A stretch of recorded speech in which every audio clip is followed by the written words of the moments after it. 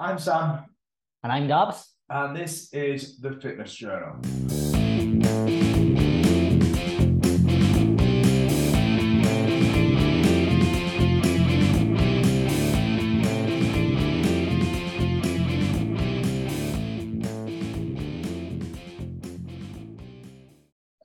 Hello, everybody. Today we're gonna talk about how to map out a weight loss journey. Okay, Sam gonna help me. I'm gonna help him. We're gonna talk about the most important topics and the basics that you need to follow. And we're also gonna use like a case study to make it easy and for you to understand and how we can apply all these things we're gonna like talk about it today. Okay. Essentially, yeah, bang on. So we're going to go through adherence levels to exercise. We're going to go through a little bit of the fundamentals of nutrition. We're going to talk about explore why it's not as simple as just eat less, move more. Because as much as it's a calorie deficit, we want to kind of show you how that can be different for different people's lives. Because not everyone is in a position where they can just start going out and doing 10,000 steps. Exactly. And eating less food straight from the off with no strategy in place. So we'll basically utilize a fake person to show you how we could apply that and how it might be relevant to your life. So without further ado, we'll go straight into the first topic. You want to talk about improving activity levels, and we'll go through why that's important. Yeah. I'll let you go first. For example, us coaches, basically, when we have a client, we assess what they do during the day, how much they move and everything. And I often realize that people doesn't move enough. And people believes that moving is going to the gym, only going to the gym and do some exercise or play sports and that's it. Okay. With that, I would say it's like only 20% of your activity basically during the day. Because it's very important the non-exercise activity thermogenesis, basically. I just relate it. So basically, that's the reason why us coaches ask people to sometimes try to increase your steps, like create habits like take an active route to work instead of getting your car. If you can walk, go to work, go walking, or I don't know, go shopping. Walking if you can. Take the stairs instead of an elevator, that kind of stuff. All kinds of things. Or for example, you can see me. I'm very fidgety and move a lot. I talk with my hands. Same is the same. Very fidgety. Yeah. So that increases your calorie output, basically. Yeah. Pretty much. Bang on the money. So that's a good thing that we could talk about. You want to say something about it? Carry on. So I would say, for example, if a person, we go through these. We can talk through that in more detail on the case study, but if it's important, throw it in. Let's have it. No, I just wanted to say, like, it's not just going to the gym and it's not just doing exercise. It's also how much do you move during the day. Like if you work in a sedentary job, well, instead of having, when you have a break, why don't have an active break, for example? Instead of sitting down. 20 squats. And you can stand up and do 20 squats. Yeah. That falls really nicely into the time limitation thing that we can talk about a bit later. So what I've kind of discovered with a lot of people is that time is a limiting factor that prevents them from being able to move more. And if you have a sedentary job, essentially from 9 until 5 as a generic number, I know some people work shifts, but if you have a sedentary job, it is really difficult to move in the hours that you're at work, and we totally understand that.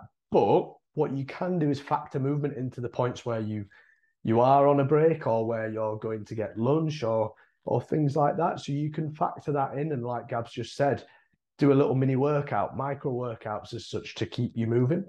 I think it's also important to note on that as well that a lot of people use the gym and like exercise as a means of calorie burning, when in reality, what we want to use that element of life for, that element of exercise for, is improving our fitness levels, whether that be cardiovascularly, muscular endurance, muscular strength, those kind of things. Like the gym really should be used for improving performance metrics, not for burning calories. If you're using the gym to burn calories, you're essentially treating exercise as a punishment in order to try and correct something that you deem has gone wrong.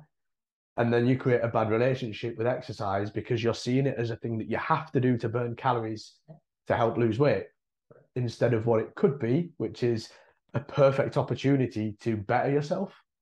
To get away of day-to-day basis and get your me time.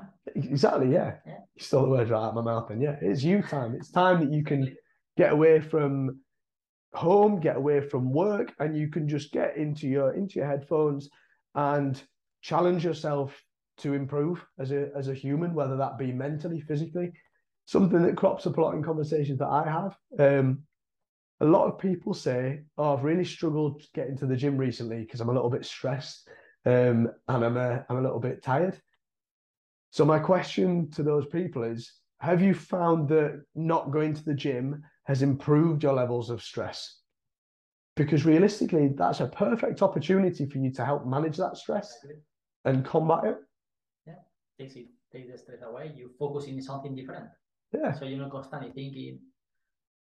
Realistically, if you have a barbell on your back with weight on top, you don't want to think about, oh, I need to cook this. No, I'm thinking of I don't want to get folded.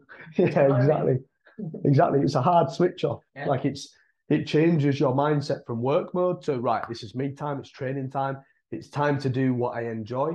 And exercise can be enjoyed. If you hate exercise, if you hate training, you're obviously trying to throw yourself in too hard, too fast, or your routine is not built to suit what you actually need from it, because it can be really fun. And don't get me wrong, there's going to be some people that don't like exercise.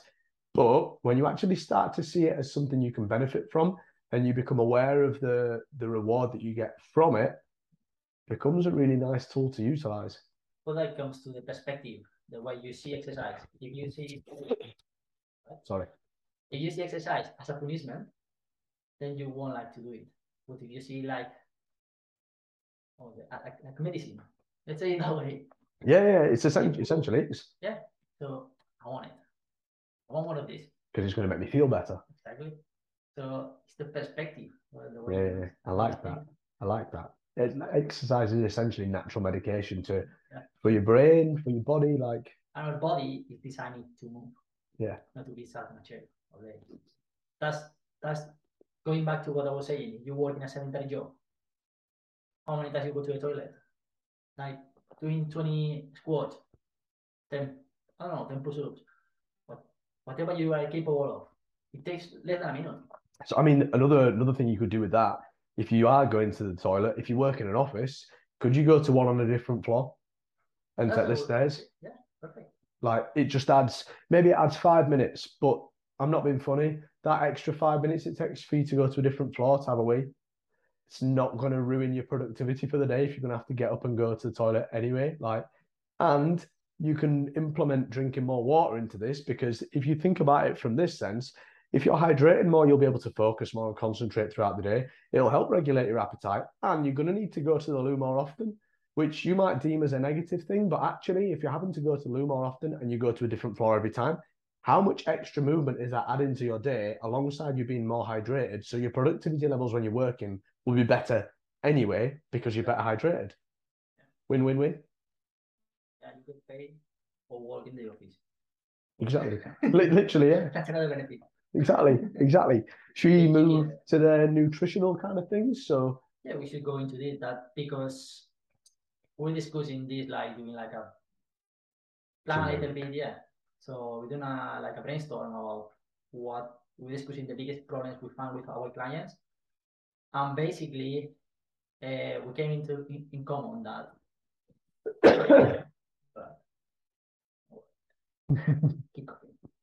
can't help it. We realized that a lot of people struggle understanding nutrition, how to eat, and the choices they should make when they eat. Yeah. So you were mentioning about, well, we can talk about this when we do the case. Yeah, use a case study for the more specific stuff. Definitely. I guess what we kind of want to get from this podcast is, if you're listening and you are on a weight loss journey, we want you to understand the fundamentals of what you need to be focusing on in order to get results. But then we also want you to understand why it's not just that simple, and why, if you've been just kind of counting calories and trying to move more and not seeing results, there are reasons as to why that might be the case.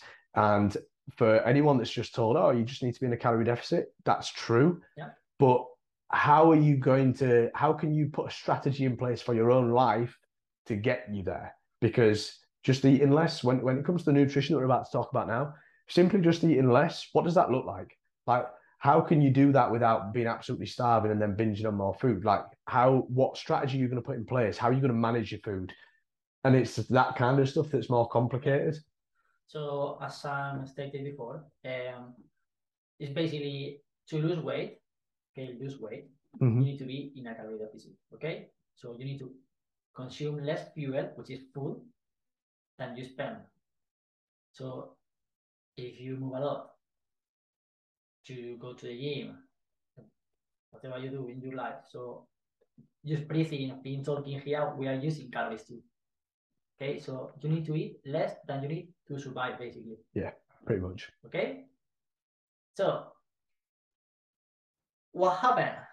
People usually say, I don't eat, or I basically, I'm gonna start cutting calories in an easy way. I'm gonna drink a smoothie, or only drink tea, or having the pineapple diet. I heard that a long time ago. So basically, you are restricting tremendously your calories, which is not good, And your also nutrients. it's a nutrient restriction that is not good either. Okay, so it is very important how you plan, how do you do your strategy. You know what I'm saying? Like, yep. So it's good, like if you don't know about nutrition or these kind of things, you can ask people, you can read books, there is information everywhere, but make sure it's like a good source of information. Okay, because I don't like to say this, but I'm gonna say it. As far as I know, shakes don't grow in trees, so make sure you eat proper food. That sounded like you said sex doesn't grow in trees, but you said shakes, didn't you? Right? Shakes, yeah. Shakes, yeah. Yeah, meal replacement shakes do not grow in trees, just to clarify. that was a close one. I bet the captions app will have fun with that afterwards. This happens. But yeah, no, you're totally right. Shakes do not grow in trees. And like you rightly said, Gab said before we started this, like we were discussing it a little bit just to get our bearings. And Cabs was like, shakes didn't exist years and years and years ago. Yeah. And even though they didn't exist, we still didn't have a problem when it came to like obesity, being overweight, that kind of stuff, because we moved more and we ate good quality food, because there wasn't hyper processed foods weren't. We had to go and get the food. Yeah. Now we just walk to the fridge and we got food. Yeah.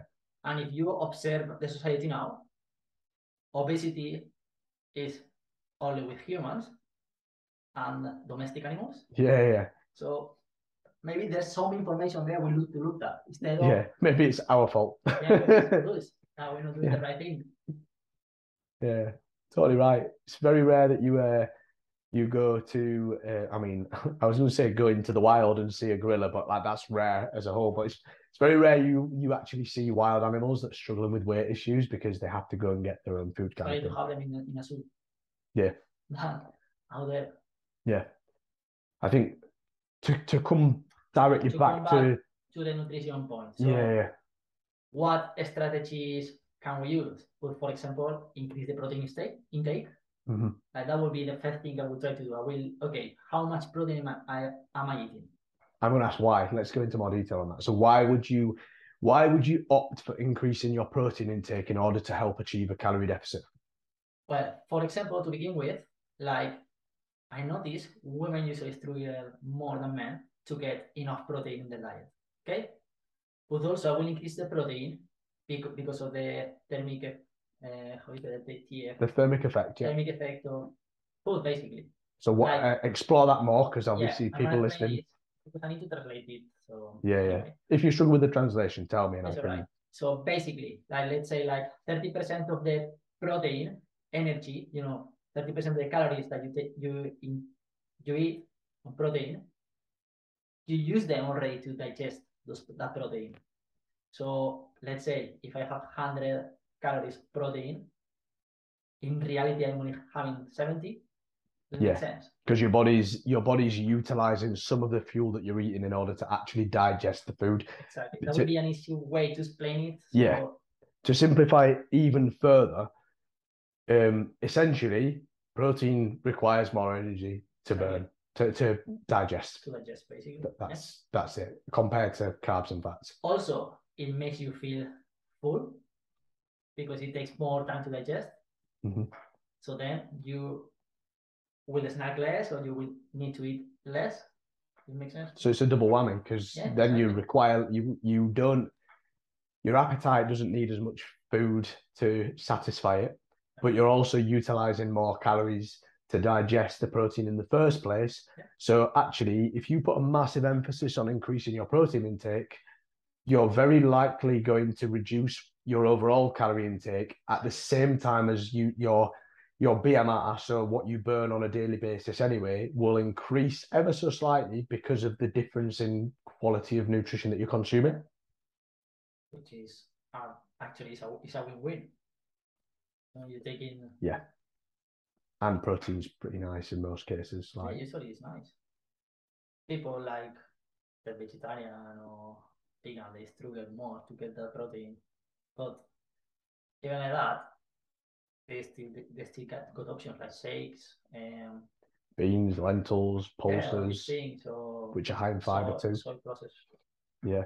This kind of thing. So there's always a solution if you look for it. Mm-hmm. But as I like to say, we humans are lazy, so we like everything easy. Yeah.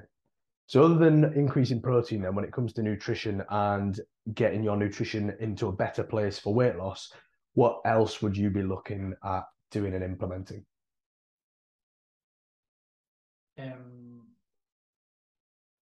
would say protein, then eating more vegetables, more greens. I would say that's a good thing, because greens, your vegetables, they got a lot of vitamins, and it's not this, nutrients basically, and they make you feel too. It's not the same. Let's put an example.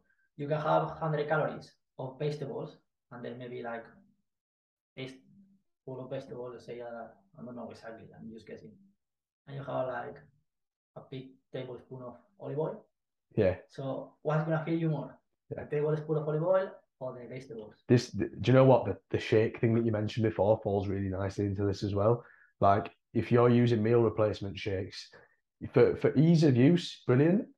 But what's going to fill you up for longer? Like all of that food that's potentially like grounded up and put into a drink, or all of that food on a plate so that you have to physically chew it and consume it yourself. I can talk by experience with that. When I was like some years ago, when they knocked out my teeth, I couldn't eat anything. I couldn't chew anything. Okay, so I had to eat everything like blended. Yeah, it was liquid. So I remember my grandma used to do me like chicken with potato, with vegetables, and everything. So when you look at the plate before she blended everything, it was a lot of food. Well, 2 hours later, I was starving again. Mm-hmm. Why? Because it was already decomposed, basically. So my body absorbed fast, and it felt as full as I should be feeling. It's almost done the chewing process for you, hasn't it? And you burn calories chewing. Yeah, exactly. So you're taking like by having shakes, you're almost like shortcutting a lot of processes that your body has to do itself.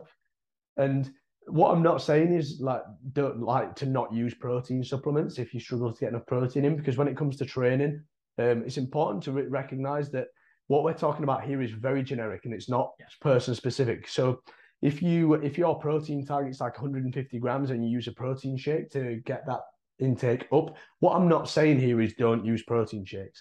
But what I am saying is, what we are saying is that if you struggle to lose weight and you're opting to swap full meals for replacement shakes, you're doing yourself a huge disservice, because you can get the same nutrients from a good plate of food. It will take you longer to chew it and actually eat it, and it will require more calories to digest it when it's full as opposed to a shake. So based on that alone, are there any benefits of actually having that shake compared to food other than convenience and speed? I have a contigo one benefit, and it is if you're trying to change your diet is more vegetables and you don't like them, you can do a smoothie, you call it. Yeah. So you can start adding some greens, like some people use spinach. So it's easier to have those greens, but it's better if you eat them. Yeah. That's the only benefit I would say. Yeah. Shake. Being able And to it's actually get them in. Yeah, but actually it's a natural thing. It's not. Yeah. One that you've made yourself, not I do it myself, basically. Yeah, exactly. No, I agree with that. I massively agree with that. So essentially, with nutrition-wise, what we've touched on so far then is protein and vegetables. So I mean, your vegetables are pretty much fiber as well. Like that's the next thing that I'd say, fiber, which is something that I don't think people actually pay much attention to actively. No, they don't. And it's quite an important thing because I would say fiber slows down the absorption of things in your intestines. Yeah. What do you call your intestines? Intestines, mate? Yes, sorry. Yeah. Blood moment. Yeah. Sorry, I love you. Yeah, you blonde. I know. Totally right. Yeah, so like Gab says, fiber slows down the absorption of food.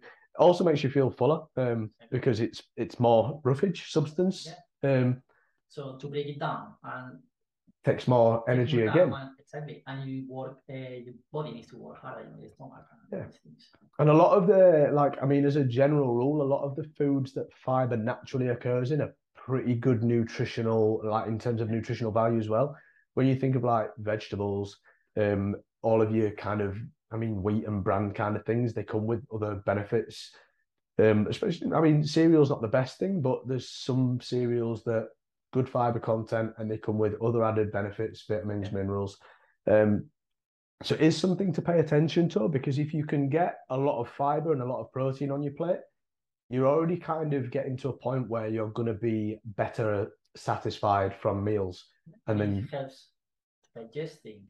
So you're going to be going to the toilet better, let's say that way. Yeah. That makes a lot of sense. When in reality, more water. Exactly. It helps with that too. So there's a lot of benefits there of doing those things. And if you at the moment eat a really ultra processed diet, so think like, typical examples of this would be like your really fast oven foods. So I don't know, chicken nuggets, chips, turkey dinosaurs, that kind of stuff. Maybe microwave meals if they're not meal prepped ones. Like if you're eating a lot of these kind of things, you're probably going to be missing a lot of these key elements. Yeah. Exactly. Another example I could tell you is like some people get stuck in it's a calorie deficit. Yeah, but it's a calorie deficit, but what are you eating to be a calorie? It's not the same eating 1,000 calories of meat, vegetables, or things, than 1,000 calories of creepy grams. Yeah, exactly. Like it's not going to nourish you the same way. Yeah. And it is that whole 80-20, isn't it? Because what we don't expect is for people to completely abolish food that they enjoy from their diet. But one thing that I see a lot, and this is going to feel like an attack to some people, and if it does feel like an attack, then sit with it, because I'm not actually directing it at anyone. But if the shoe fits, feel free to wear it. But what I see a lot on social media is people in a calorie deficit, but the actual substance of the food in the calories that they're consuming is shit.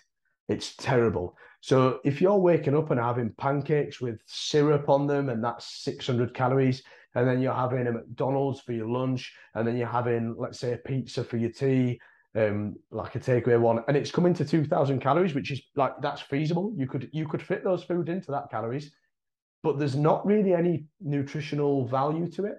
So what we're not saying is don't eat any of that. But if that's what every day looks like, and you're getting to the end of the week, then binging and eating a load of food because you're absolutely starving, and then scratching your head and going, but I've been in a calorie deficit, I don't understand. I'm going to tell you now, that's the problem. It's the quality of the food that you're eating within your calorie intake. So if you want to have a McDonald's, right? If your breakfast is a good quality meal where let's say, for example, you're having some porridge or something like that, which is better than pancakes with syrup, with some fruit alongside it, or maybe a bit of yogurt, something like that. And then at lunch, you're having, let's use the most generic example possible, some meat with some rice and some vegetables. Yeah. And then you decide, do you know what? For my evening meal, I'm going to go to McDonald's and I'm going to have a Big Mac meal. And that all fits in your calories. You're going to be far more satisfied from the food that you've eaten earlier in the day than if you're eating just crap all the time. Exactly. You need to keep eating the foods you like, because if not, it's unsustainable. Yeah. And there's no way you can eating things that you don't like. So you need to make a transition and keep eating the foods you like. Yeah, but not all the time if they Exactly. don't fit in line with your end goal. Try to substitute some of them. Try to improve Yeah, the quality of your food. this is it. Because I've seen, like, both go social media, we post things, and I laugh sometimes. Okay, it sounds bad, but it's true. Like when I see people like eating a 90 calories brownie with a low calorie something and some crisp for lunch, and like that your lunch. That's Like, not a literally meal. you're eating 300 calories for lunch when you got the whole day ahead. Yeah. So if I eat like that, I'd be dying. This is where the strategy side of things comes in as well, doesn't it? And I think what not enough people realize is food is fuel to make you function at a high level. And what you need to kind of do when it comes to nutrition is bring more self-awareness as to how those foods are really making you feel. So after you've eaten them, does it feel like you are getting energy from them? Do you feel full? Do you feel satisfied? Or are you eating them and then half an hour later feeling sluggish, tired? Prime example of this from a personal experience, I quite like a bit of some dessert orientated every now and again.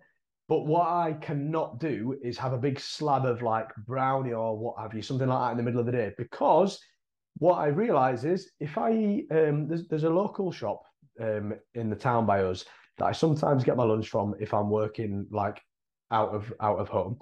And they've got loads of cakes and bakes on the shelves and they look unbelievable. And I used to get one every now and again. And every time I have one, about 45 minutes afterwards, I need a nap. Like it just, my body energy levels just crash through the floor. So what I've started to kind of do when I see foods like that is question myself, right, okay, that's going to taste really good and I'm going to get the instant gratification of the taste that comes with it. But how is that going to impact my performance as a human for the rest of the day? Am I going to feel energetic or am I going to feel shit? Yeah. And I'm going to feel shit. Like that is going to be the outcome of eating that food. We can explain you what this happens. We talk about, we were thinking about talking about how to eat at Christmas, but we can put this into another podcast. Yeah. So, no, it's all right. Perfect. So what you have to kind of get used to doing is exploring how that food is actually making you feel. Yeah, you like the idea of it.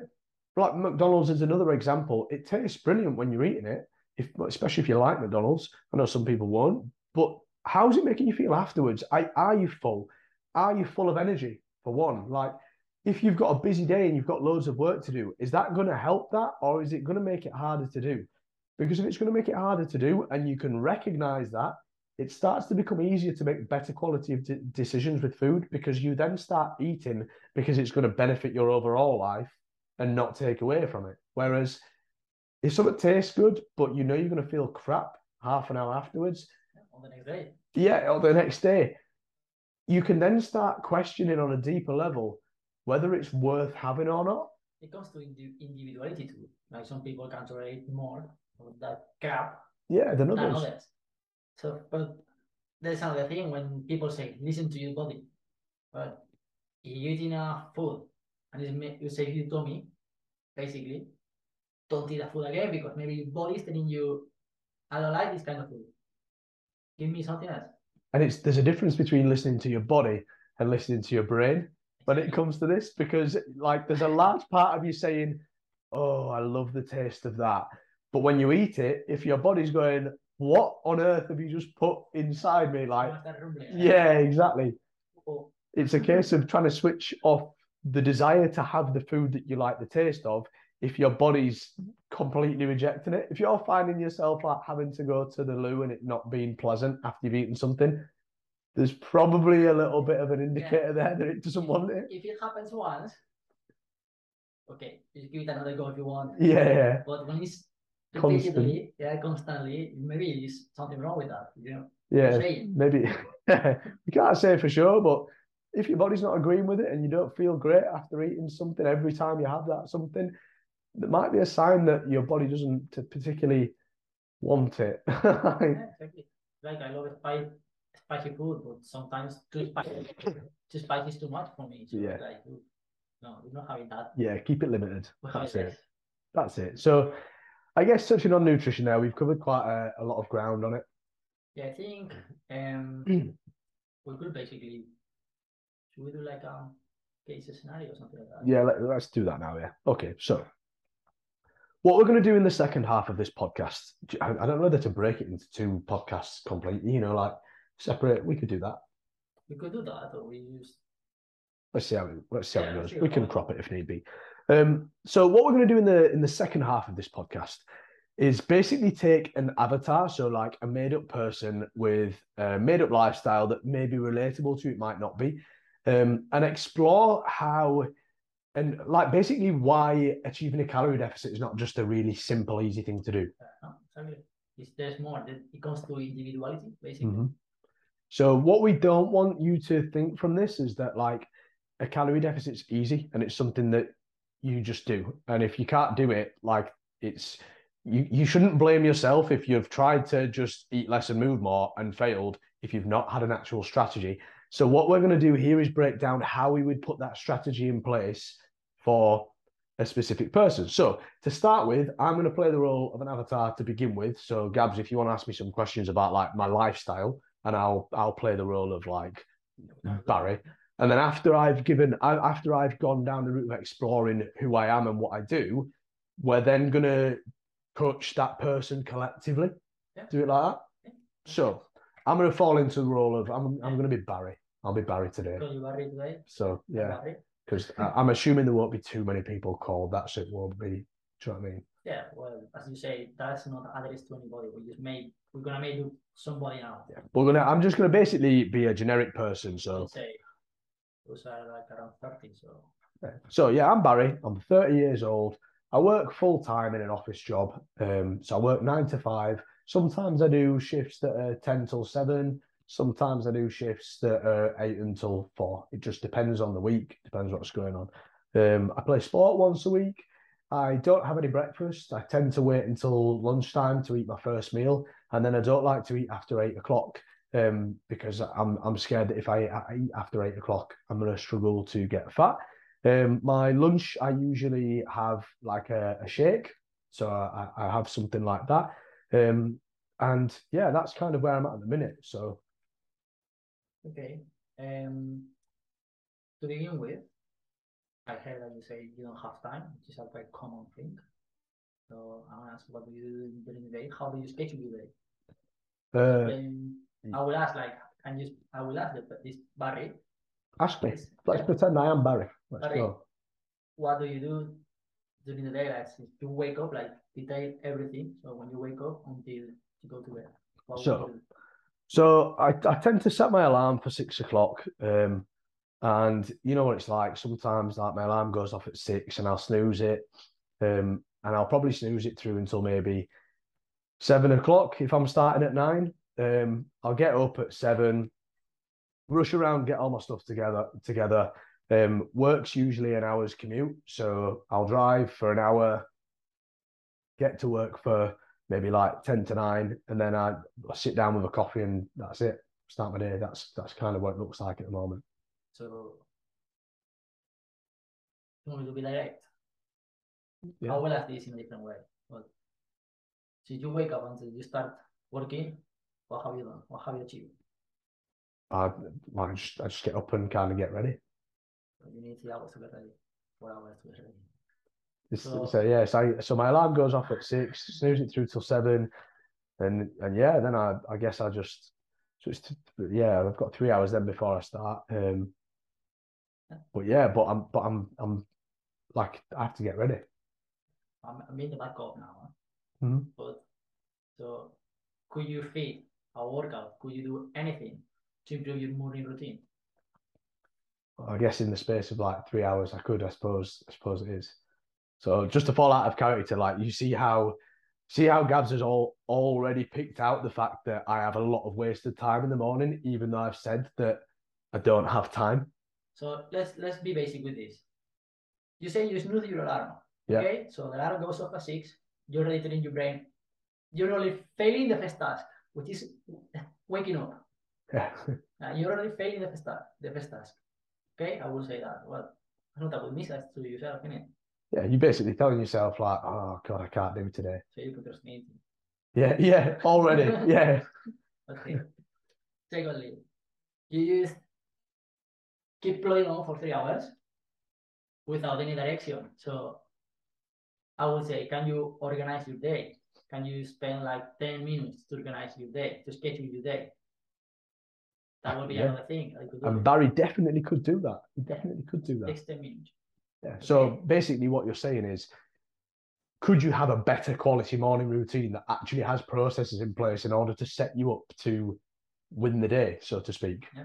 Win the morning, win the day. Let's say you wake up at 6, you go with your teeth, have a shower, whatever. That's 10 minutes. Schedule your day, 10 minutes. You still got 2 hours, 40 minutes later. Okay. So And if Barry gets up at 6 when his first alarm goes off, he's got an extra hour. yeah, exactly. Like there's a lot more time there. And that extra hour, when you're snoozing your alarm, you're not actually gaining any extra quality sleep. Like you said, you're just procrastinating. Make sure you don't fall asleep, because if you don't get to work in time, you're in trouble too. So, okay, so let's say we only spend 20 minutes. You're having a shower and Brushing your organizing the teeth, day. getting changed. And then Okay. you can, Okay, let's say you can have breakfast before or afterwards, but could you fit a workout? Like a fast workout when you wake up? let me drop back into character then. And I'm going to make this difficult for you as character.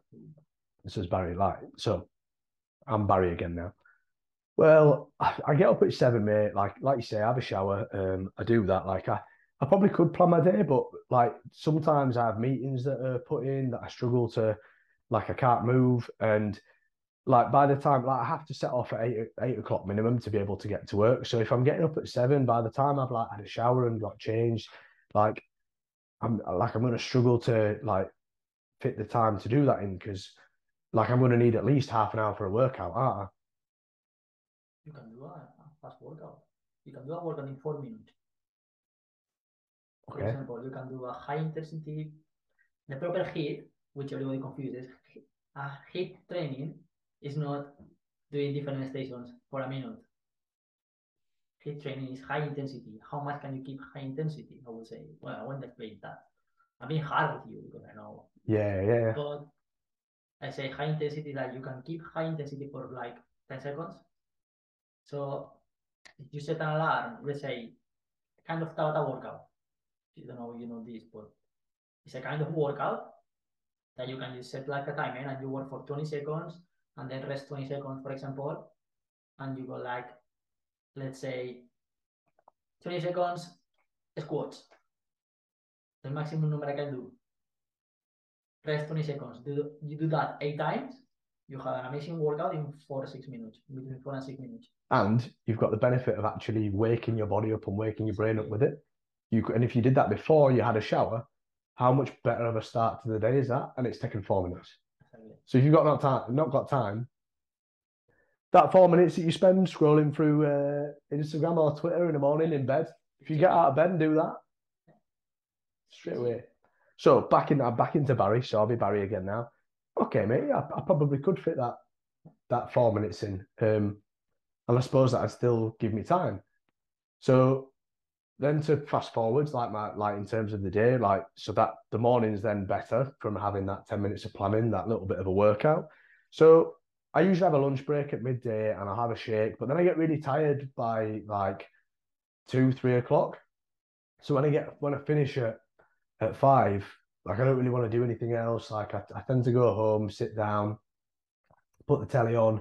Like I said, one night a week I play sports, so I'm out that night a week, but I just don't have any energy at the moment. Like I just want to chill out when I'm at home. It could be for different reasons. Could be because you don't eat enough food to begin with. You only have a shake, have breakfast and then a shake. I don't even have breakfast. Well, missed that.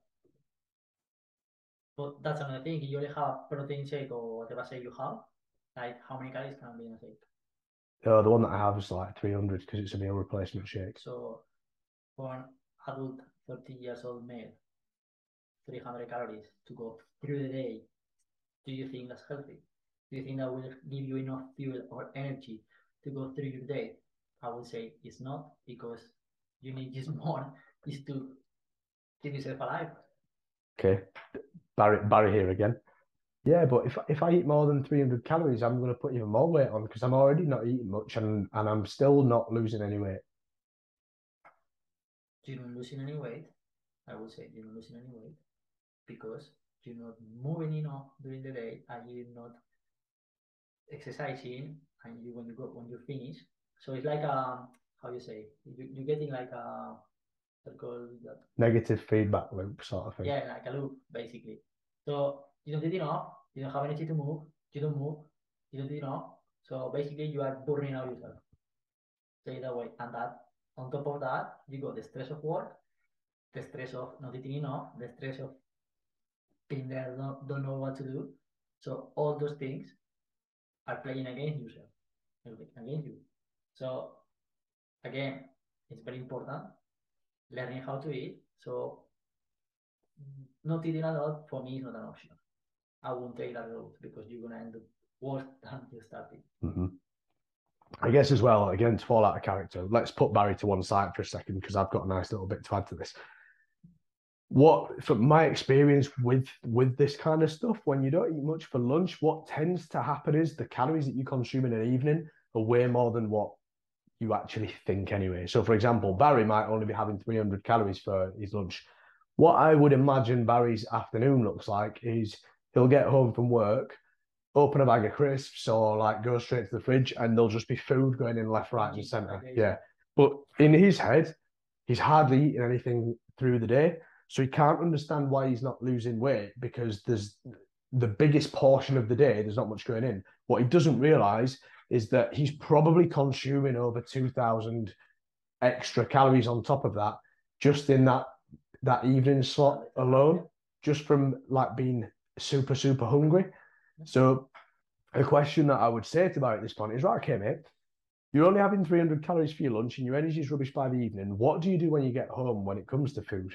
And he might say, well, that's the worst time. That's when the cupboard's open and I start binging on lots and lots of food and these things come in. So the strategy to combat that, as Gab said rightly, 300 calories is not enough food from waking up to the evening to give you the energy to be able to actually get through your day.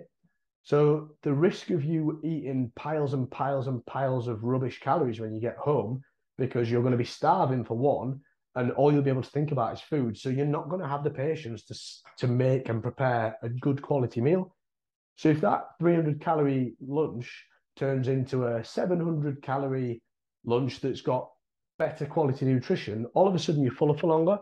You don't finish work starving because you've had a good meal at lunchtime, and then you're less likely to open the cupboards and binge on rubbish when you get home. Yeah, basically Barry is doing all the contrary that we just mentioned before. Yeah. Which is not eating enough protein. Yeah. Vegetable. He's not eating to fuel his body. Exactly. He's eating because he's specifically trying to lose weight through food, but by just not eating because he doesn't understand what it actually requires in order to lose weight. He's assuming if he, like you said when we first started, he's assuming if he just cuts something out, that will solve the problem.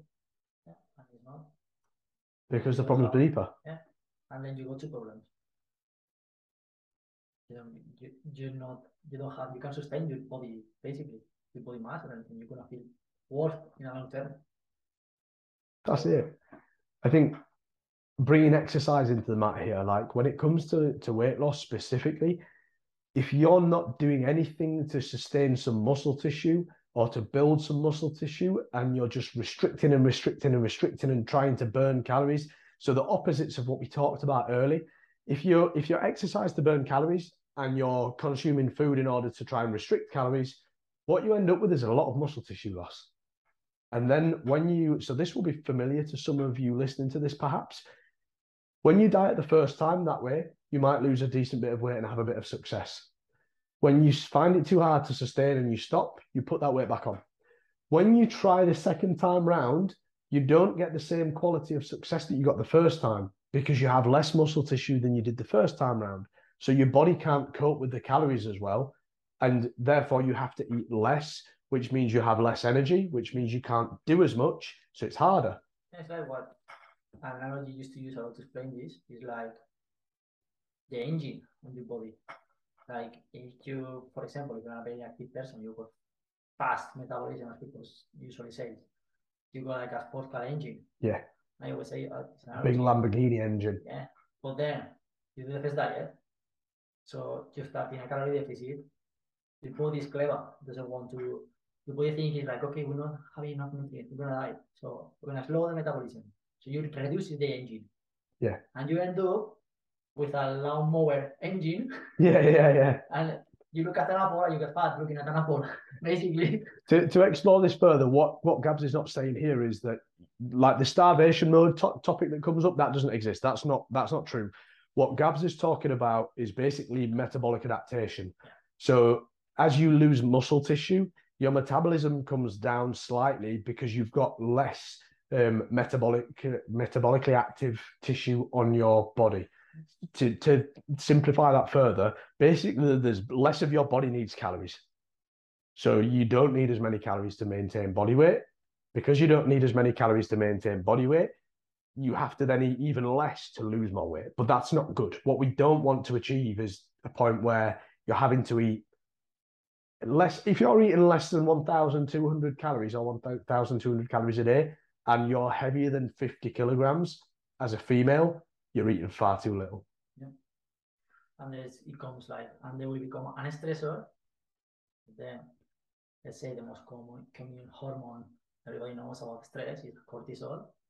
Is that it will make more difficult even Yeah. the fat loss. Yeah.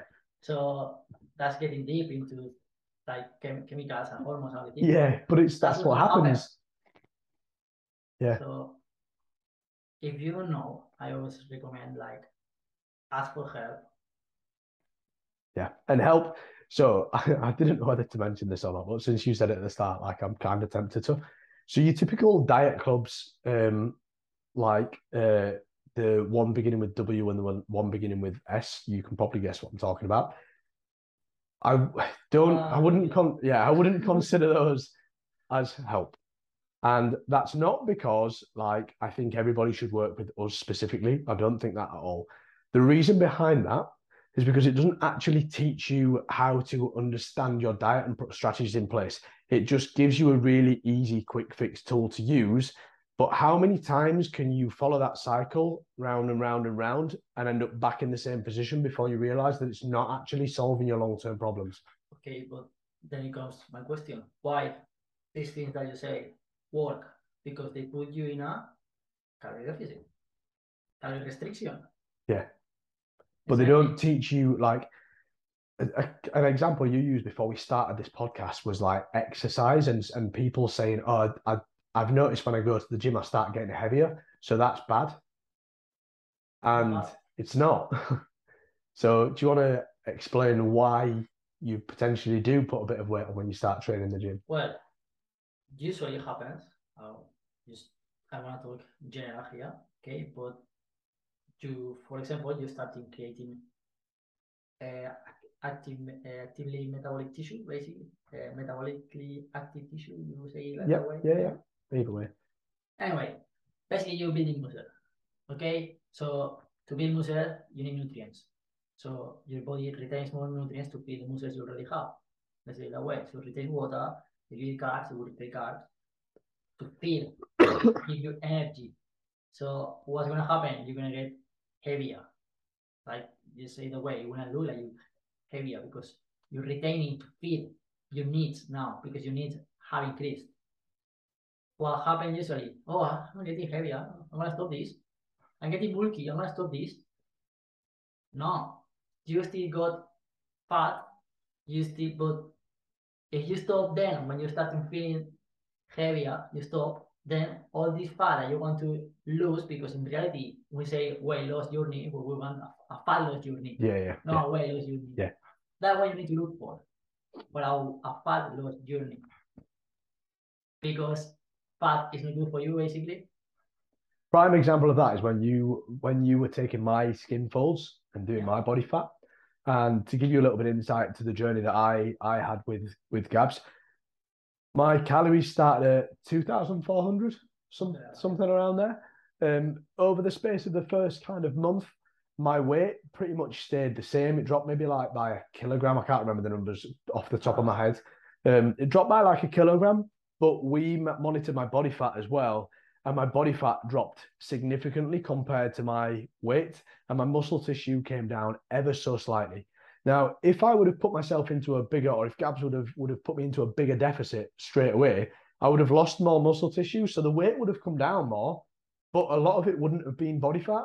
Exactly. That was also when we were trying to put some weight first, and then we're getting some ready for holiday, let's say that way. So what I did was increase the calories. Eventually, when I was looking at him, how he managed those calories, so as much as he needed, like if you increase your muscle mass, you need more calories to sustain that. Yeah. So instead of keep cutting and cutting and cutting, I keep increasing them. So basically, I was feeding the muscle, not feeding the fat, let's say it that way. Yeah. So that's another problem that I see with a lot of people when they try to bulk. I'm gonna eat everything. They put, let's say, 10 kilos of weight in a period of, I don't know, a year, and they start cutting, and they cut too much, so they like sacrifice a lot of muscular tissue. So, and they always in like a booklet. Yeah. Like in a You loop. put it on, you take it off. You put it on, you take it off. So they always do this. They always look the same. How many times you see somebody like you look the same, mate? 10 years ago. Yeah.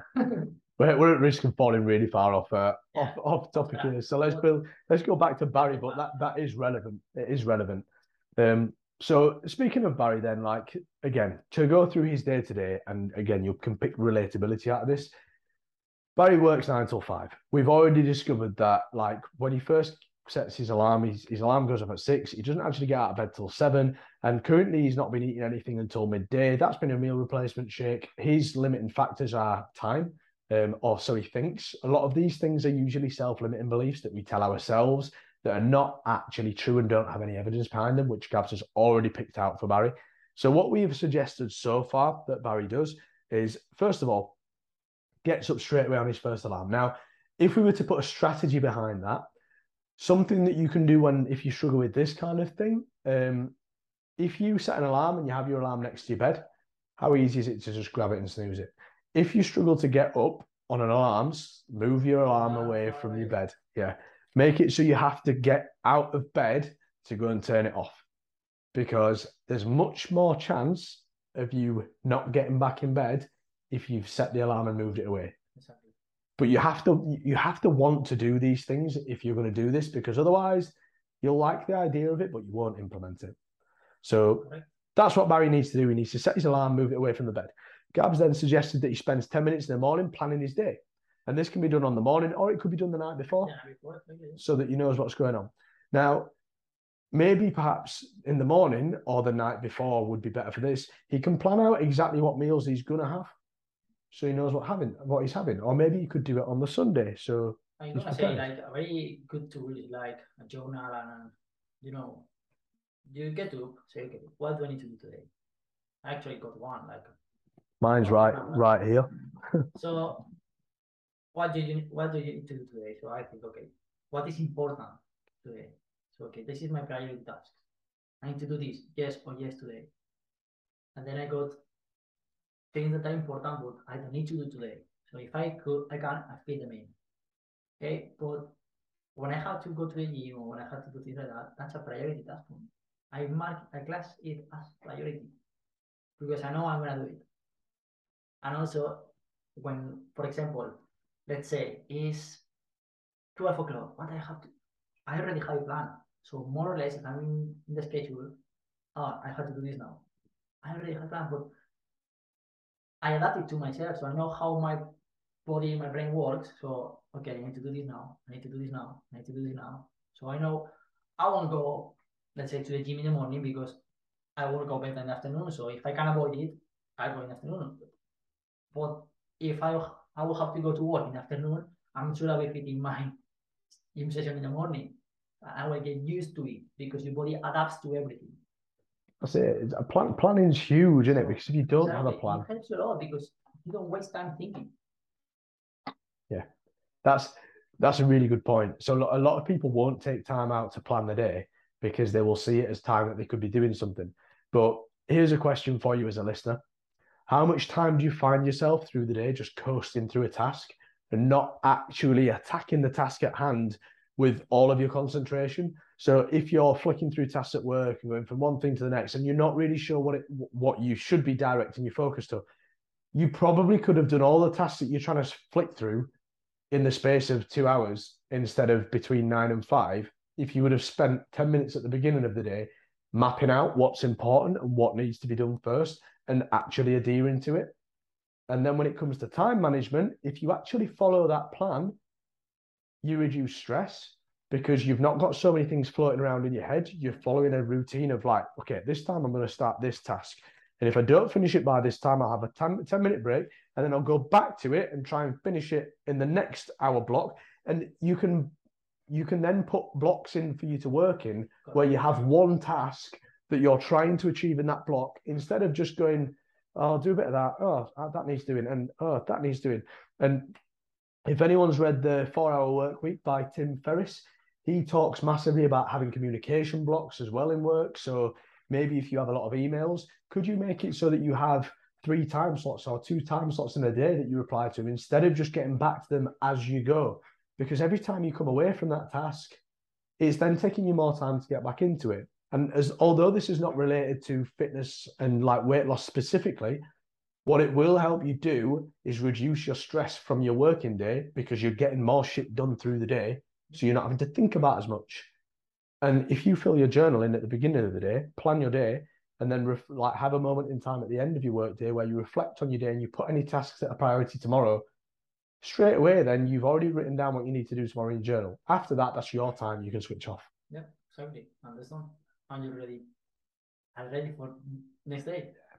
It only takes a little bit of effort. And if you tell yourself stories that it's too difficult to do or you finish, so you just want to relax, if you're finishing work and you're getting home and all you can think about is work or what you should be doing the next day, if you spend 10 extra minutes at the end of the day writing that down and making sure you have your plan for the next day in place, that's going to get rid of 3 or 4 hours of you thinking and stressing about the next day.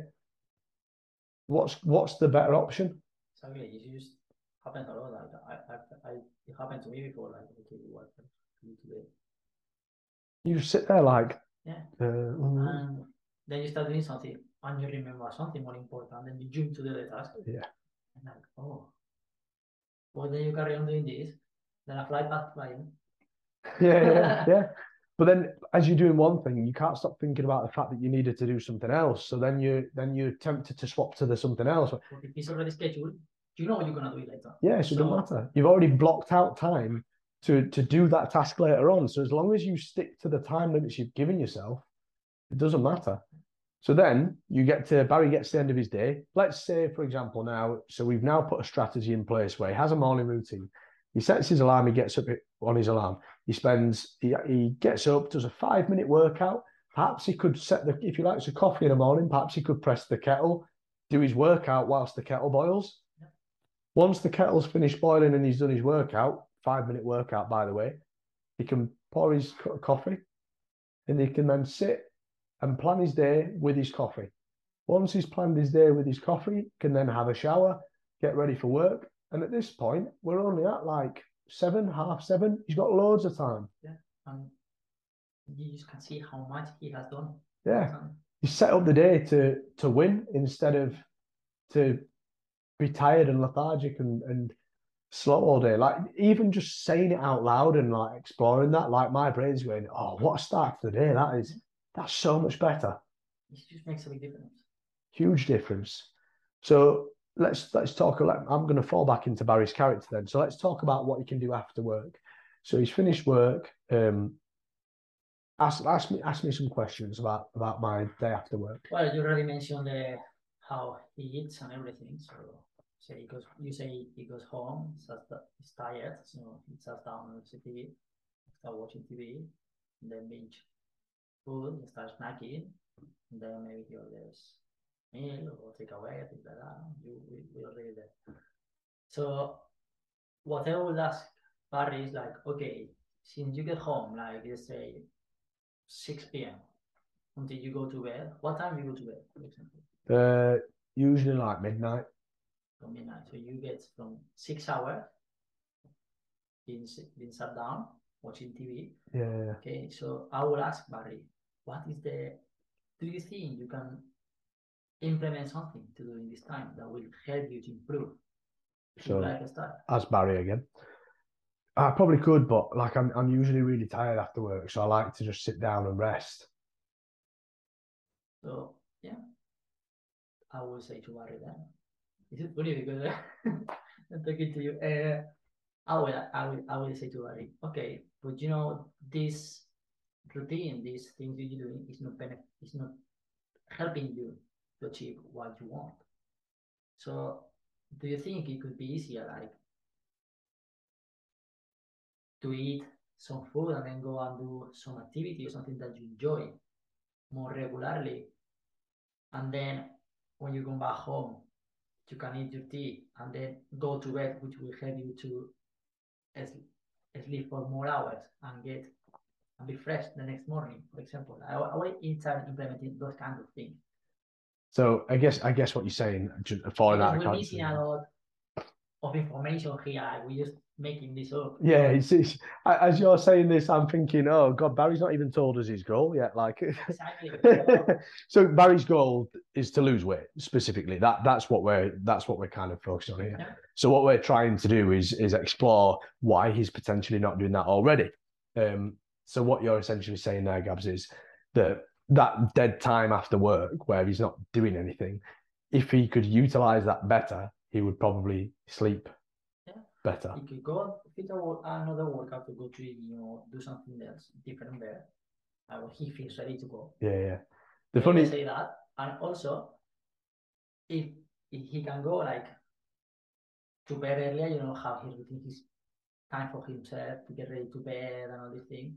So it will save him time, like energy for him to feel better if he sleeps enough, and also will help him to reduce the cortisol level, which is another problem we're talking before. That's getting deep into. It's too much that. But basically, he will feel better next day because he has sleep enough hours. So for him, maybe it's less difficult to snooze. Yeah, exactly. So that's exactly. So I would have gone about that in a very similar way, and I'd have probably asked the question of like, right, okay, Barry. So you go to bed at midnight and you get up at 6, so you're only getting 6 hours sleep. Why is it that you're not going to bed till so late? And Barry's probably going to say something like, well, I'm just I just can't sleep. I struggle to get to sleep, so I don't go until later on. And I'd say, right, okay.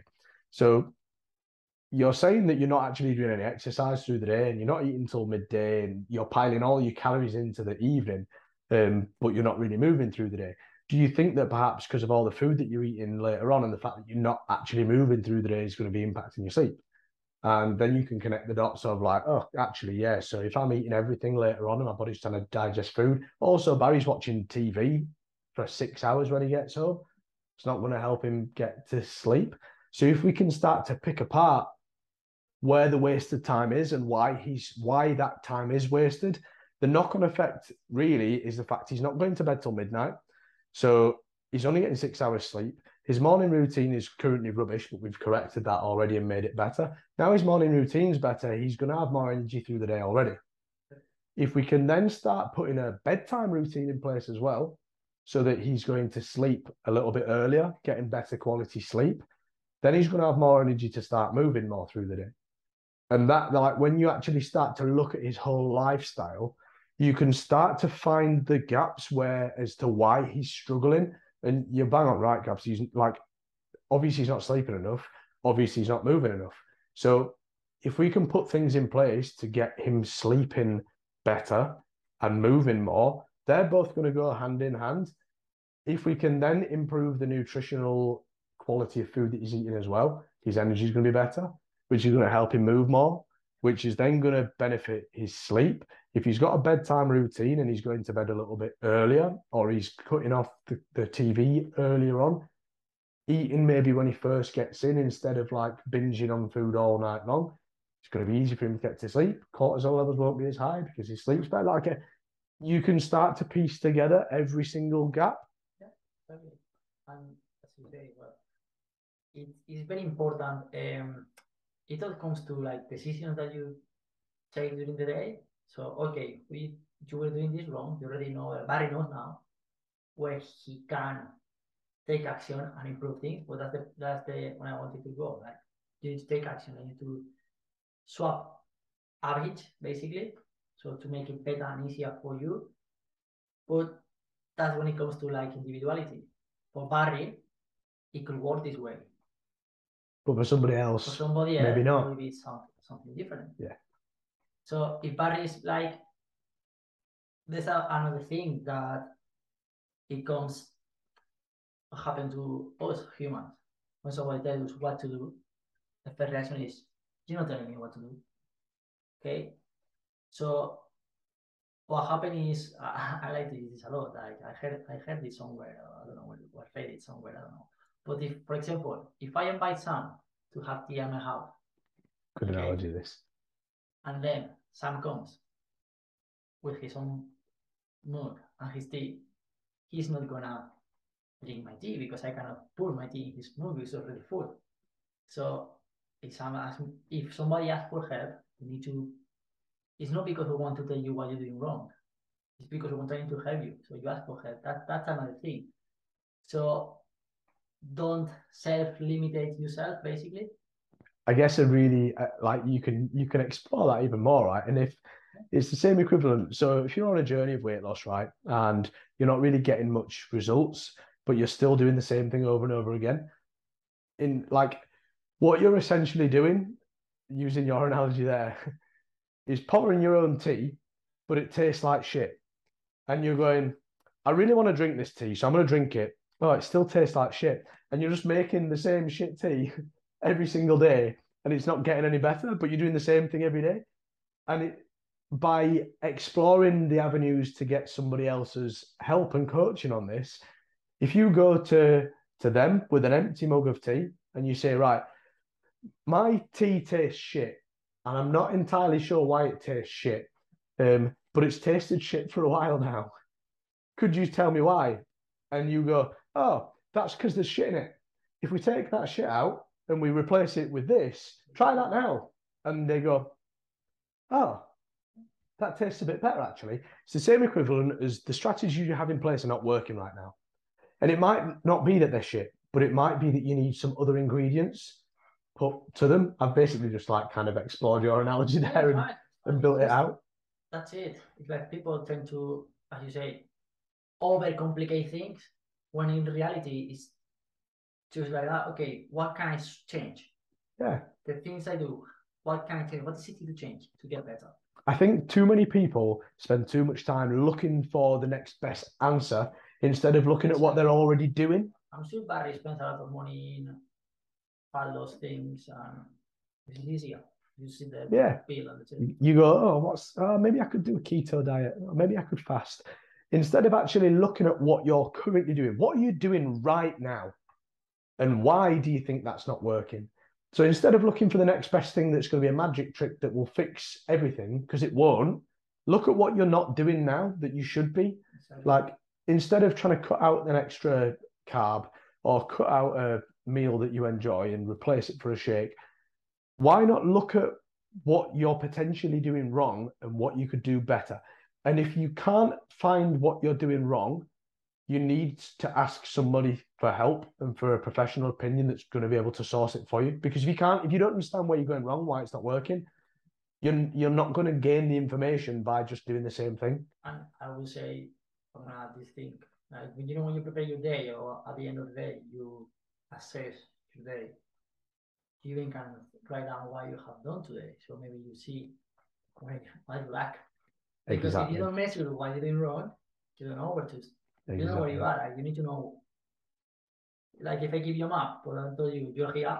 You don't know what direction you need to take. That's a nice analogy as well. Yeah, totally. Like, if you don't know where you are, but you know your outcome, but you don't know where you are, how do you? So you start going towards it. Yeah. So self-awareness comes into it massively. And this is so to kind of go back to what we started with this. Yes, you can get generic advice for losing weight. But the problem with it is it's not as simple as just eating less and moving more. It has to come from a level of self-awareness, and you have to have an understanding of what you need to do and what is correct and what's not correct in order to actually find out where you need to improve. Exactly. Because we're not used nutrition, exercise, mindset. We're more things. We're humans. We need to look at it like compounded things. I think this is what puts people off coaching as well. Like they think that like coaching is just here's a meal plan, here's some exercises, off you go. I think, yeah, saying that, from my experience, when you're dealing with people, you're dealing with emotions of the people, basically. So if I'm dealing with Barry, I'm dealing with Barry emotions, basically. I need to break this barrier and try to change the emotions that Barry feels about. Yes. He don't do it. If I make sure Barry understands that he's not doing anything to get what he wants to be in a bad way, Barry is gonna shoot down and I say not happening. Yeah. So you need to deal with people, so it's important. And people also should face those emotions, because if they don't understand those emotions, they won't change. Yeah. Again, it comes down to self-awareness, doesn't it? And understanding that you're potentially not doing the things that need to be done. But if nobody's telling you that, this is another reason that I don't like diet clubs. In a sense that Diet Coke. Diet clubs. I don't like Diet Coke either. I'm a Pepsi Max kind of guy. But a lot of the time, diet clubs are just used for validation. They're used so that you can go, and a lot of this is going to sound really bad, but it's true. A lot of people go so that they can be told that it's okay that they didn't do as well as they should have, which is fine, but they need to then understand why. So if you're turning up and you're going, oh, I've put a few pounds on this week, there's two things that can be done incorrectly in this environment. The whole, well, that's your fault. Like, you put weight on, why haven't you been following plan? Well, we had this conversation like 2 weeks ago, when you were talking about you feel tired during the day or things like that, or reducing caffeine, I think it was. Maybe. We're talking about something like that. I can't remember. Coffees or something like that. People just wake up and the first thing they do is take a coffee. So I feel tired during the day. So, okay, can you change something in your morning routine? That's one of the things. To improve it. Yeah. Because I was on about me drinking coffee. Yeah. No, it was about going to work. So you only have 5 minutes to get ready and go. Yes. Yeah. So I said, why can you wake up 5 minutes earlier? So you got time for yourself. Yes, and you questioned it. Yes, like exactly. Yeah. There's relevance in that. Okay, so because the listener will be like, "What on earth just happened?" So essentially, if you turn up to a diet club and you put weight on, and the consultant or whoever it is says, "Oh, well, you've not been following plan," without actually questioning anything, that's going to make you feel like you're a failure and you can't do it. On the flip side of that, if you've got a load of other people turn around saying, "Oh, don't worry about it, it's okay, it happens," that's not helping you either, because you don't understand why that's happened. Whereas what needs to happen in that scenario is somebody needs to explore with you. Okay, why do you think that is? Why do you think you have put weight on? Oh, well, this happened. It might be for the ladies. It might be time of the month. It could be something that's completely irrelevant to actual weight gain. It might be that they've simply just had, maybe they ate less calories through the week, and the night before they weighed in, they had a big meal and there's water retention from it.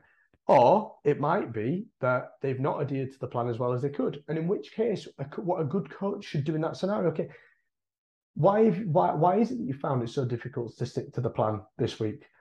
What have you had going on? Like, have you been struggling with sleep? Have you got anything going on in your personal life that's making it difficult to stick to plan? Talk to me, what's going on? And then you can explore why you're finding it so difficult to stick to plan. They don't even need to go into detail. They just kind of happen this. Feel like this without saying the proper thing. Like, I've had a stressful week. I've had a lot going. I've had personal stuff going on, and it's made me want to eat more food because that makes me feel better. Okay, how did you feel after you ate the food? Well, even worse. Okay, right. Why do you think that is? Oh, because the food that I ate is not in line with my goal. Okay, if this was to happen again, what could we put in place to make sure that you make a better decision? and you can explore options to make better choices without making your client or yourself as the person receiving the coaching feel rubbish. Like the whole journey of something like this is about exploring why you're making decisions that you're making. Why are you finding it difficult? Like, what are the biggest barriers that are in the way, and how can you bring them down? And again, we're coaches, so it's easy for us to say this, but it makes this a lot easier when you have somebody that you can talk to about it openly. How can you have those conversations and explore those things when you're doing this on your own? Yeah, exactly. Yeah. I always say this when somebody says, "Oh, thanks, Gus, for your help." I say, "Hang on a minute. I'm here." I always say this. I'm the Sherpa here. You're the one climbing the Himalaya. Yeah. You know what I mean? Yeah. You're just stood there, giving them the space to. Yeah. Try this. Yeah. Try to do this. Yeah. How can you? Yeah. How can you improve this? How can you do that? That's it. Actually, proper people is doing everything. Yeah. That's it. We're here to facilitate that journey, not to tell you off and make it difficult. We're facilitators. We give you the vehicle and the vessel. Yeah, we're helping Barry. So I mean, at this stage, I think we've pretty much covered what we need to cover for today. So do you want to summarize what we've gone through? Yeah, we can do that. Yeah. So basically, we've been talking about we have mapped out a fat loss journey. A fat loss journey, yeah. I'm gonna speak for that. Okay. Fat loss journey, not weight loss journey. Mm-hmm. So we talk about exercising, increasing activity levels during the day, some tips to get better nutrition, basically, and we basically put the case scenario. We all belong Barry. Yeah. We try to shredded Barry's life apart and given some tools as to how he could improve it. Yeah. So basically we did this. So thank you very much for you to listen to us. You can find us in Spotify, Google. We're on Spotify, Google, yeah. Amazon Music. Amazon Music, yeah. So if you like this, please give us like or rate it, give us 5 stars. Yeah. And make sure you follow us both on Instagram as well. Because that's it. It goes both ways. If you like this kind of podcast, you would like us to keep helping you. We need to know. Yeah. And if you would like us to talk about something, please don't hesitate. You can contact Sam or contact me. Yeah. Say, can you talk about this one day? Yeah, sure. Drop us a message on Instagram. I'll leave the tags in the description below. Yeah. If there's something you want us to talk about, tell us. Yeah, and as we always try to make it as simple as we can. Like sometimes we can get into detail because it's too complicated, but we try our best to make it simple and easy to understand. That way we use a lot of analogies and it makes it a bit easier, I guess, for you to do. So thank you very much. Yeah, thank you for listening, guys. I hope you enjoyed this one. Let us know if you did, and we'll keep bringing more awesome content so that you can learn and keep improving. Yeah. That's nice. Ciao.